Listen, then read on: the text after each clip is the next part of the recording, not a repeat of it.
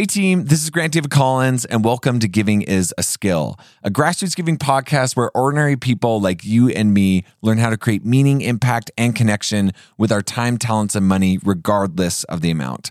On this episode, we get to revisit a podcast episode from Christmases past, so let's get started.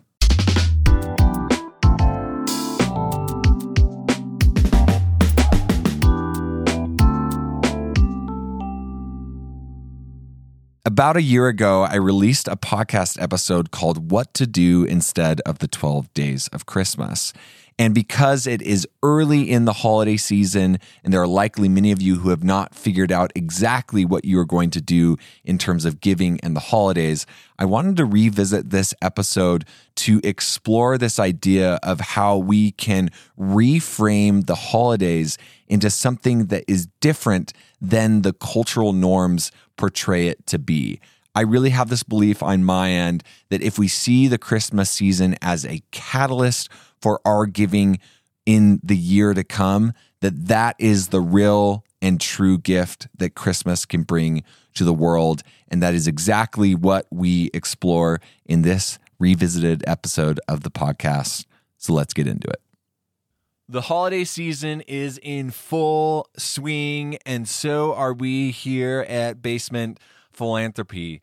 I hope that you are feeling the spirit of the season, the happiness, the joy, the selflessness that can come during the next couple of months. It really is a beautiful part of our culture that during this time of year, we get to look and focus on others for a chance instead of just ourselves. Now, obviously, Christmas can turn into something that isn't that way. You have probably heard the terms that Christmas has been commercialized and that the true meaning of Christmas has been lost, and that we are just focusing on ourselves.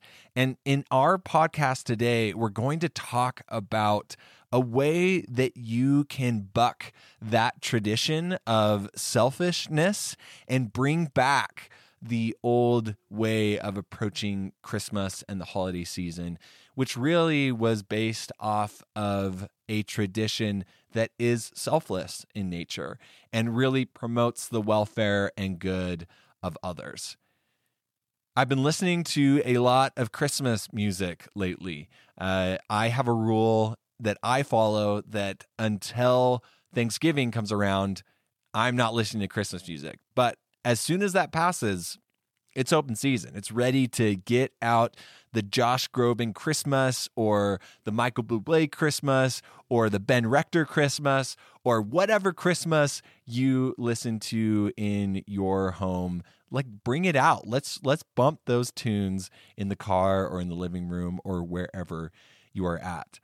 One of the songs that you may have heard is the 12 Days of Christmas. This song that is about two lovers, and one of the lovers is trying to express themselves and the love that they have for somebody else by buying them 12 gifts of Christmas.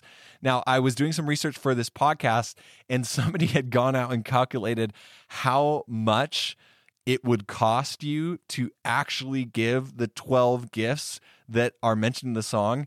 And it's between the number of $50,000 to $100,000 that it would take you to be involved with actually giving these 12 gifts of Christmas, which is just outrageous. And it kind of fits with how I feel about that song to begin with. But the tradition of the 12 Days of Christmas actually comes way before the song. In a lot of Christianity, especially early Christianity, there was a thought around the time period when Jesus was born and the wise men showed up. And typically, by tradition, that was thought of the 12 days after Christmas. So starting on the 25th of Christmas and then moving through to the first part of January. And so this was supposed to represent a time of feasting and reflection and what these people who were Christian were going to give as gifts to the Savior or to their deity. And so that was a big tradition. And what has come from that is what I actually want to speak into, which is this concept of the 12 days of Christmas from a giving and philanthropic standpoint. Now, if you haven't heard of it, what people have adapted this into is the concept of choosing a family in your neighborhood or community, usually somebody that is in need, and walking through 12 days of Christmas with these individuals by giving gifts every single day for the 12 days leading up to Christmas. Now, these gifts can span from anything from a plate of cookies to needed supplies for winter as far as clothing is concerned, or school supplies or Christmas gifts. And it really has become this tradition of giving. And if you've listened to the podcast, you have heard how I feel about the 12 days of Christmas and how much it comes up in people's first experiences of giving and philanthropy. Like, just take a listen to the amount of times it is mentioned in previous interactions that I've recorded. These are just in interactions that I've recorded. That felt different than 12 Days of Christmas or anything else. Or a couple years growing up, we would do 12 Days of Christmas with families in our area. Yeah, so outside the 12 days, because it seems like everyone's been impacted by the 12 days. 12 days follows me everywhere. Get out. I don't even want to hear it. This is everywhere. And at first, I was taken back by it. I was like, why is this how people are getting introduced to giving? And I didn't really have an opinion around it until I realized how damaging it can be to the way of thinking about giving and philanthropy. Now, I'm not all out hostile against the 12 days of Christmas. Like, if it's done well, I think it can create some good during the Christmas season. But for these reasons, I believe there is a better way of going about creating good. The first reason why I don't actually believe that the 12 days of Christmas is a great way of planting a seed of generational philanthropy and giving and tradition in your family is because it really boils down giving into a seasonal experience. Like, during the holidays, we get outside of ourselves and we give to a singular family for 12 consecutive days. And as soon as Christmas happens, bam, we're done with giving and we can move on. And next year, when the tradition comes back up, we're going to all get together and we're going to start to give. And the challenge with that type of giving is that the giving that actually creates a lot of sustainable good in the world is consistent. It isn't just this once around the year type of giving. It is giving that happens consistently throughout the year. And so in these conversations I've had, it's almost given the precedence to these people that is when giving takes place, is during the holiday season. The second reason why I don't really love the 12 days of Christmas is because it is focused on this concept of anonymity.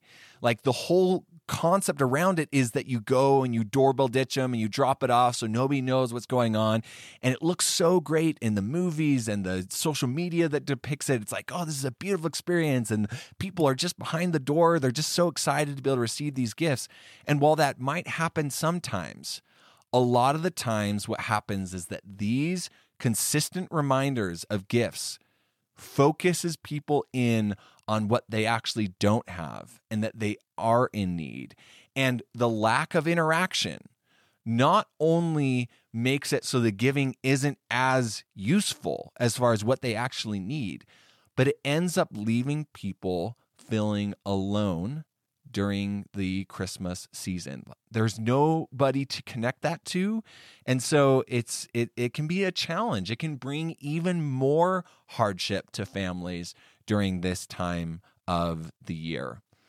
The last reason why I'm not really a big fan of this tradition is because I don't actually think it's a very effective way of creating the good that people are wanting to in the world.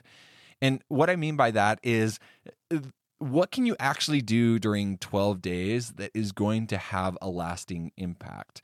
Like, there are interactions and things that can be created, but as far as supporting somebody in need that creates something that's different in the world, it really is just not a great way, from my perspective, to be able to go about doing that.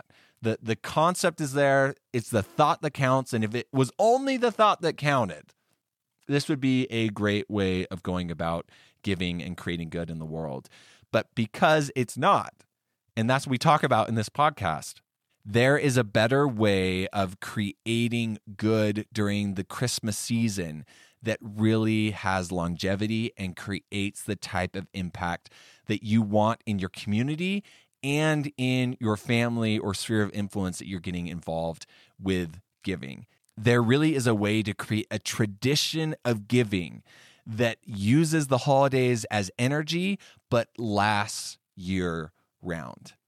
So instead of doing this focused 12 days of Christmas, my suggestion to you is that you take a few days during the holiday season to do the 12 months of giving and philanthropy. So what I mean by that is that you spend a couple days during the holiday season planning 12 experiences throughout the year that you can do consistently that creates the good that you want to during the holiday season. So with your family or yourself or your friends, whoever you wanted to get involved with this, you would create some specific time to sit down with them, to brainstorm around what good you want to create in the world, and then start to talk about how you could do that consistently through the rest of the year as a gift, not just during the holiday season, but throughout the rest of the year. So just to prime the pump and get things going a little bit, I have brainstormed 12 ideas that I want to push out to you that I believe can create a tradition of impact and giving in your family that lasts longer than the couple months that are set aside as the holiday season. So the first suggestion I have is to write handwritten notes of gratitude to 3 people who have had a positive impact on your life and deliver them. The second is to host a neighborhood food drive for food pantries. You've heard me talk about this over and over and over again recently because there's such a big need for food at these pantries while inflation is high and donations are low. So that's a really good opportunity for you to be involved with. The third thing that you could potentially do is to research a nonprofit organization in your area that aligns with your skill set or interests and plan some time to go and volunteer with them in one way or another. Now, this doesn't just have to be one time. If you find that you align with this group, feel free to volunteer more times. Do it every month if you want to, or every week, or whatever aligns for you. The fourth thing is to take a friend or neighbor to dinner to help them feel supported, heard, listened to, and this doesn't have to just be somebody who is quote unquote in need. This can just be somebody that you want to show appreciation to, and so you take them out. The fifth idea is to go out and donate some blood. Blood is another thing that is always in high demand because of how much it is used and the life-saving nature of that. And honestly, there's not really a better description of giving of yourself than actually going out and donating blood. It's an incredible experience. I do it quite often. And if you're not afraid of needles, go out and have at it. If you are, see if there's a way that you can get around that so that you can help donate to this good cause. The sixth thing is to contact your local old folks home and ask if there is someone who does not get regular visitors, and schedule some time to go and be with them, either by yourself or with your family. These organizations, I've done this before, they always have the inside scoop on these types of people who not only need a visit, but would really be welcoming towards it. And so that is another thing that you can be involved with. The seventh suggestion I have is to buy flowers for someone in your life who you appreciate and want to recognize. Flowers are so underrated, especially in our technology-focused world. Something that is tangible and that is beautiful and can really help somebody feel needed and loved. It is such a solid way of creating good in your world, and I highly recommend it. Number 8 is to work with a teacher you know to buy school supplies for their classrooms. I hear it time and time again that there isn't enough funding for a lot of these teachers to do the activities and the things that they actually want to do with their kids. And so talking to a teacher you know to be able to figure out if there's a way to support them in this way, and then going and volunteering in the classroom for that activity or whatever it is, such a solid way for you and your family or the people that you love to be able to get involved. Number 9 is to help somebody in your neighborhood with either spring cleaning or fall winterization of their yards and property. This is always a big need in anybody's life, whether they are old or not, but especially in the elderly community. This is a solid way for you to be able to provide some real good and connection and help in something that is challenging for people if they don't have the resources. The 10th thing that I would suggest is to research a nonprofit organization that aligns with the good that you want to create in the world and donate a percentage of your upcoming paycheck to that organization. So do the research, do the work to make sure that you align with the organization, that they're providing the service or impact that works for you and is something that you want to create, and then designate a portion of your paycheck to be able to be involved with creating that good. The 11th thing that you could potentially be involved with is to contact your local Boys and Girls Club or an organization that facilitates mentorship or interaction for children after school, and see if there's an opportunity for you or your family or your community to provide mentorship to the people that are involved with the organization. The youth and the kids that are involved here. Is there a way that you can get involved with mentorship? The 12th thing that I would recommend, or an example that you can think around as far as things that you could plan for the next year, is to go through your closet or house and find things that you don't use anymore, and then donate them to a local charity like Goodwill or Deseret Industries here in the Mountain West. It's a great way to clean up some of the clutter that is around your home and to help these organizations and the people that they serve. So you don't have to do any of those. That was really just a way for you to start to expand your mind around what is possible. And in fact, the brainstorming part of this work is perhaps some of the most fun and impactful when you are doing this during the holiday season.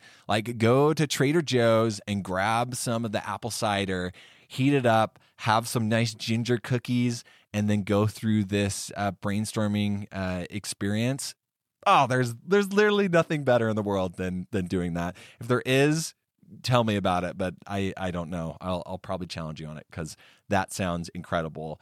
Another thing that you can think about is, instead of doing 12 different things throughout the year, focus on one thing that you want to be a part of in terms of creating good in your local community or sphere of influence on a consistent basis. So month by month, you're involved with a similar project or organization, And you'll see that that impact actually lasts the longest because it is consistent, sustainable, and has enough time to really be able to create some solid change or good in the world around you. So if you find during your brainstorm that you're really hitting on a specific topic that you want to create more than just a one-time experience around, then I would just invite you to actually be around it. And it's not that the one-offs are bad. They're just not consistent enough to really be able to provide long-term change, which is what we're really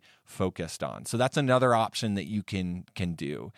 And so as you work through this, I hope that you've been able to see what I've been able to see as I have approached this type of activity, that if we focus on the holidays as a catalyst to the giving for the rest of our year, it becomes this incredible time to be able to get the energy and the perspective and the mindset to be able to live an impactful philanthropic life, instead of just seeing it as a season that comes and goes and we only think about giving during this time.